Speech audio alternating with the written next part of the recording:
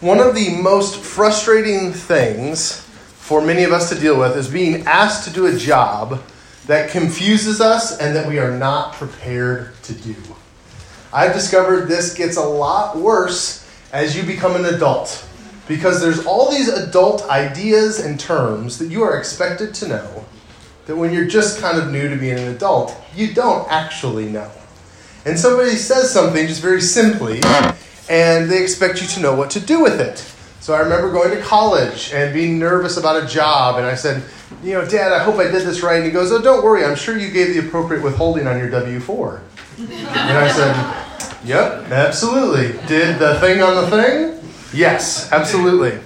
Maybe you've been asked, have you checked your oil level with the dipstick? And you say, the dipstick in this situation is me. I don't know what that means. When you buy a house, there is a whole nother plane that this comes up to. Does the house have a water softener? I don't know. What's a water softener do? Isn't salt water soft enough as it started? Does your house have baseboard heat, blown air, or forced water? I don't know what any of those things mean. I know that it was warm when we were in there. It was July, so that doesn't help much. Another classic one. So was that a fixed rate mortgage, and how many points were on it? I didn't think it was a basketball game. I didn't realize there were points. If so, I'm probably losing based on how much money I owe. I think I'm negative like $5 billion or something like that. All of these things can stress us out. And it gets even worse when we are embarrassed because we think we should know the thing that everyone else thinks that we should know. The boss wants me to reduce the DPI on this JPEG, and I'm going to get fired because I'm not going to be able to handle that. Or the worst, when you first get married, this was me, I first got married, my wife has asked for a socket wrench. I'm really not sure what she means by a socket wrench. In all of these moments, we can get a little stressed out, and we can say, what job is it? What do we want? What are we supposed to do? With the White Station kids here this week, this happened to me several years ago on your trip, actually. We were working with a local elementary school, and the principal wanted us to help in the yard. And she said, if you would just go pick up some loom and bring it over, then we can work on the yard. So I was like, sure. And it was in an email. I can't have gotten this word wrong. So I go to Google, I type in loom yard. Nothing. I mean, I'm getting Sleeping Beauty, I'm getting textiles, I'm putting loom, nothing. L-O-O-M? That's how she spelled it. And so I'm Googling. And finally I called Bruce Bates. I said, Bruce, dear God, help me. He goes, oh, she means loam, L-O-A-M. I said, well, why'd she spell it loom? And he goes, I don't know, some people do that, but that's not what it's called. It's loam. And I'm like, what? And here I was, it was my kid's school. I thought, she's going to think that our kids are idiots if I show up with a loom to make, a scarf or something. And we just have those moments where we feel like we're being asked to do something that we don't know how to do and we can't handle it. And in those moments, we just feel stressed out. We feel like an intern in a movie with coffee cups falling out of our hands. And we're like, this is too much. I can't deal with this. And I want to impress people. I want to look like an adult. This is my first job. I want to look like I'm competent. I don't want the boss to fire me. I don't want my spouse to think they've married a loser. Like all of these kinds of things that go through our head. I don't know how to handle this. For much of my life, that is the way the Great Commission has felt to me. When I read that Jesus sends us out to do stuff in the world, I'm like, oh, what do you even mean by this? Like, I've got the words and I've heard sermons on it, but you're sending me out to do something that feels really, really difficult. If you're kind of new to Scripture, you may not know the Scripture well. We're going to read it right now. It's Matthew 28. Then the 11 disciples went to Galilee, to the mountain where Jesus had told them to go. This is after Jesus' resurrection. This is why there's only 11 disciples. The 12th one has just killed himself because he betrayed Jesus. Jesus died and then raised from the dead. So the 11 went with Galilee to the mountain where Jesus told them to go. And when they saw him, they worshipped him, but some doubted. Then Jesus came to them and said, all authority in heaven and on earth has been given to me. Therefore, go and make disciples of all nations, baptizing them in the name of the Father and of the Son and of the Holy Spirit, teaching to obey everything I have commanded you. And surely I am with you always, to the very end of the age. It's a very quick scripture, a very small scripture. It's kind of amazing how little we know about Jesus post-resurrection. He keeps it very brief here. And when I always heard this from a preacher, I just got real nervous. I felt like I had this big responsibility. I kind of felt like, the "you had one job" meme that goes around. You had one job. I felt like this is my one job, and I don't know how to do it. And I always felt guilty. Every time the Great Commission was preached, I would feel guilty, so much so that I did what a lot of us did, is I found ways to appease my guilt for a period of time. I would go to a conference or a seminar where they taught me about this, and I would sit there and go, And then for like 3 months, I'm like, I went to that conference. I'm doing the Great Commission. I'd feel better about it. And then the guilt would start to trip, and I'm just not doing that. It's my one job, and I'm not doing it. And it was confusing. There's so much in it. First of all, there's this thing about go. And I'm like, well, where am I supposed to go? And how far do I have to go? Does this mean that I have to live in some country without indoor plumbing? Or am I allowed to go next door? Is that far enough? What counts as go? And then there was the whole thing, and going scares us because places are different. Places are strange. You guys from Memphis, some of you maybe already find Rhode Island to be a very weird place. You've looked around and you're like, this is not like Memphis. And going is scary because it means going to something we're uncomfortable with, something that's foreign to us. Then there's the part about making disciples. I don't know about you, most church people, I think, immediately go, I don't know enough information to do that. I can't make a disciple. When somebody asks me to open my favorite Bible verse, I can't even find it. And here I am, I'm supposed to go make a disciple? What does the word disciple even mean, right? It just seems like such a huge task. And I've known people that have thrown their lives into academic study, hoping that they'll learn enough information that they will know how to make a disciple. And then they get a master's degree or a doctorate degree, and they look back and they go, there was never any disciple-making classes. There was a lot of classes on Greek and Hebrew, but disciple-making somehow never, ever showed up on the curriculum. And we just think we can learn our way through because we don't know what else to do. Then there's that whole bit about baptism. And honestly, I think... Oh, sorry, that was my fault. Go to the baptism slide. There's that whole bit about baptism. That freaks us out. Okay, that freaks everybody out.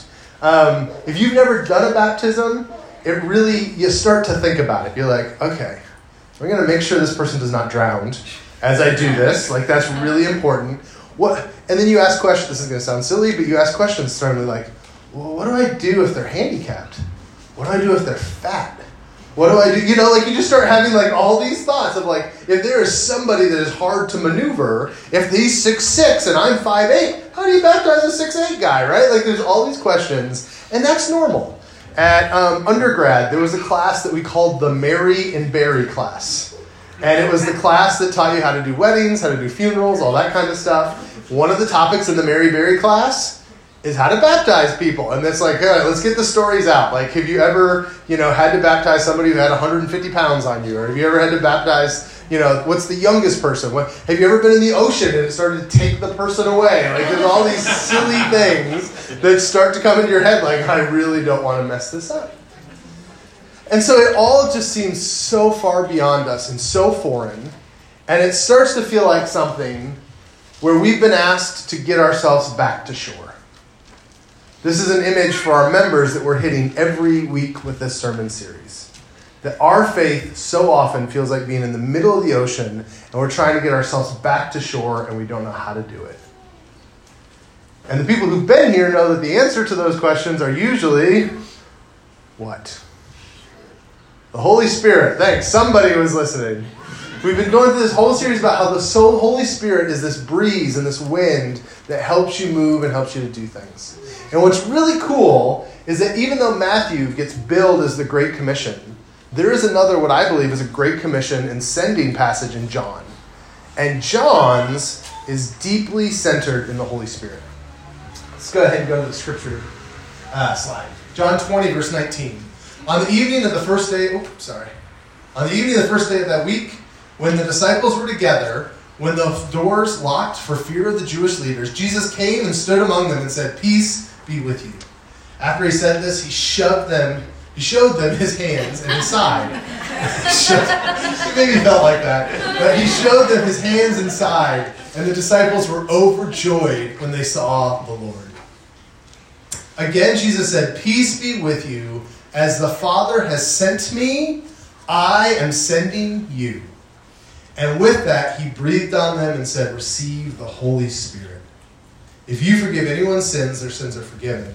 If you do not forgive them, they are not forgiven." This passage really functions similarly in John to the way this passage in Matthew serves to Matthew. It is Jesus' final declaration to the people to go out and to go do his work. And what I think is really interesting about this is that there's this kind of way that these passages speak to each other. Jesus here provides them the Holy Spirit. Theologians will debate about this because in Luke's work, Luke and Acts, it's the day of Pentecost where the Holy Spirit comes upon them, and we just celebrated Pentecost, I think, just a week or two ago. And so that is the way the book of Acts talks about the Spirit coming. Here, John has kind of an alternate version, an additional version. People fuss about it. But Jesus here literally blows on them the wind of the Holy Spirit. This idea of the Holy Spirit as a wind or a breath or a breeze is something that's very common. Earlier in the book of John, Jesus had talked about how the Holy Spirit moves like the wind and goes wherever he wants and does whatever he chooses. And so here, there's this almost miraculous scene where Jesus blows and the Holy Spirit comes and he fills their life. And these two passages, I think, clarify each other well. Matthew says, "I give you authority," and Jesus here makes that kind of clearer, and he says, whatever, if you forgive someone their sins, they'll be forgiven, and if you don't, they won't. Okay, that's authority. I usually try to put images on here of the concepts we talk about. Guess what? Google has 0 positive images about authority. We live in a world that hates authority. We think of it as authoritarianism. We think about communism. We think about despots. We think about people that restrict freedoms. As Americans, the last thing you want is anybody with any authority because you're the one who's in charge of your own life. And so it's really hard for us. But Jesus says, no, I give you my authority. When you go out, you are doing my business in my name. And people go, well, what's up with this? Why are you doing this? Who gave you the right to do this? Oh, Jesus did, the King of the universe. And that sounds a little weird in our context. But there's this belief that God has authority.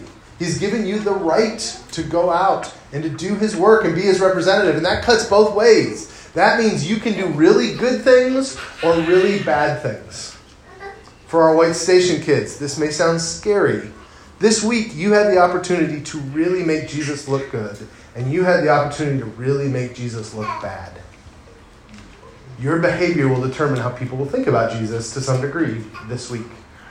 Because you're the living litmus test. We all are the living litmus test. How we live day in, day out tells people whether or not they should buy into this Jesus thing or give it up. And so that's the kind of thing that we have with authority. When Jesus says to go out into all the world, here they're sent as well. We know the Holy Spirit gives us direction. The book of Acts talks about how the Spirit guides Paul from place to place to place to know where he goes. So we say, well, how do I know where to go? Well, the Holy Spirit is the one who helps you figure out where to go. How do we make disciples? Here's a really great thing.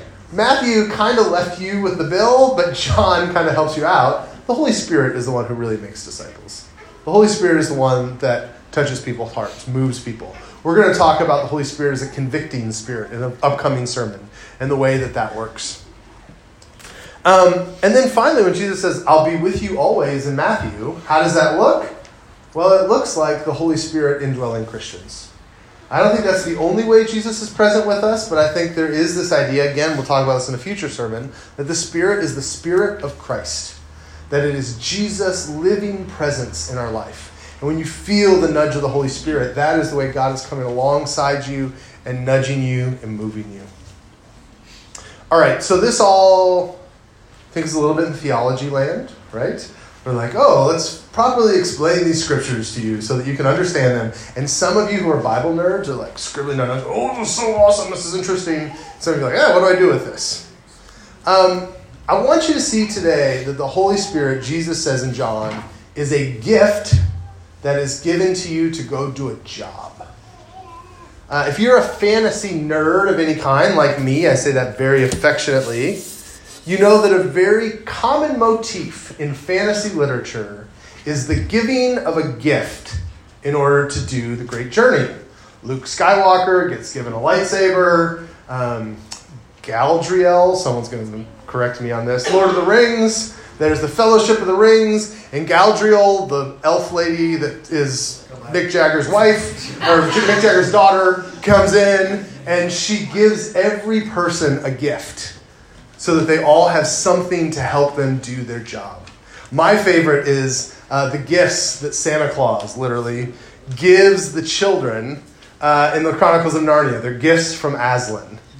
And he gives one a bow, he gives one a sword. Little Lucy gets the healing potion that she keeps with her from a time of emergency. And in all these stories, in all these mythologies, the idea is you're getting sent out to do this great quest, and it is scary and it is frightening and you are underprepared. And so the individual who sort of represents God blesses you, maybe a mentor blesses you and says, this is your gift to do your job. And that is the same way that Jesus gives the Holy Spirit in the Gospel of John. He says, you're about to go do this job. I am sending you to do this job. Here are the gifts that you need to get them done. And the gift, the only one we need, really is the Holy Spirit. The Holy Spirit working in our life to give us direction, to give us, to help convict hearts, to help us to be wise. There's all these things that we've talked about that the Holy Spirit does. But I want to particularly focus on this idea that you have a partner with you on the journey. That if you come to a question that goes, I don't know how to do that, Jesus goes, yeah, I know. That's why you've got the Holy Spirit with you. That's why you have that gift, so that you can handle it. It takes away much of our anxiety. This week, you are sent people.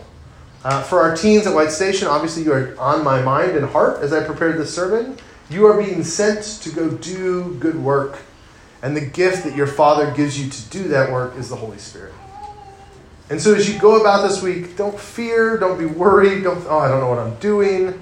You may even get a job. We'll try to not do this. Sometimes someone goes, here's a hoe, go take care of taking the weeds. And you're like, I don't know how to use this, right? Whatever that moment is, the Spirit will help you and will guide you and will direct you. He's here to help do that work with you. But that's true of all of us. We are all sent this week to do the work of God, and the tool that we are given to do that, the person that we are given to be our partner on that journey, is the Holy Spirit.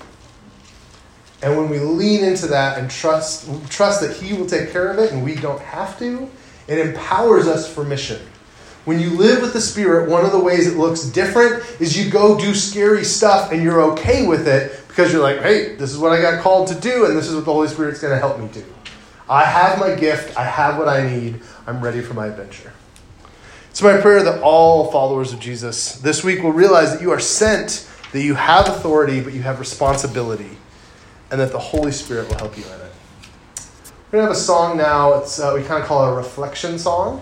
So as that goes, you can fill out your Q&A cards if you have any questions, and I will pick them up. After that song, we'll do the Q&A.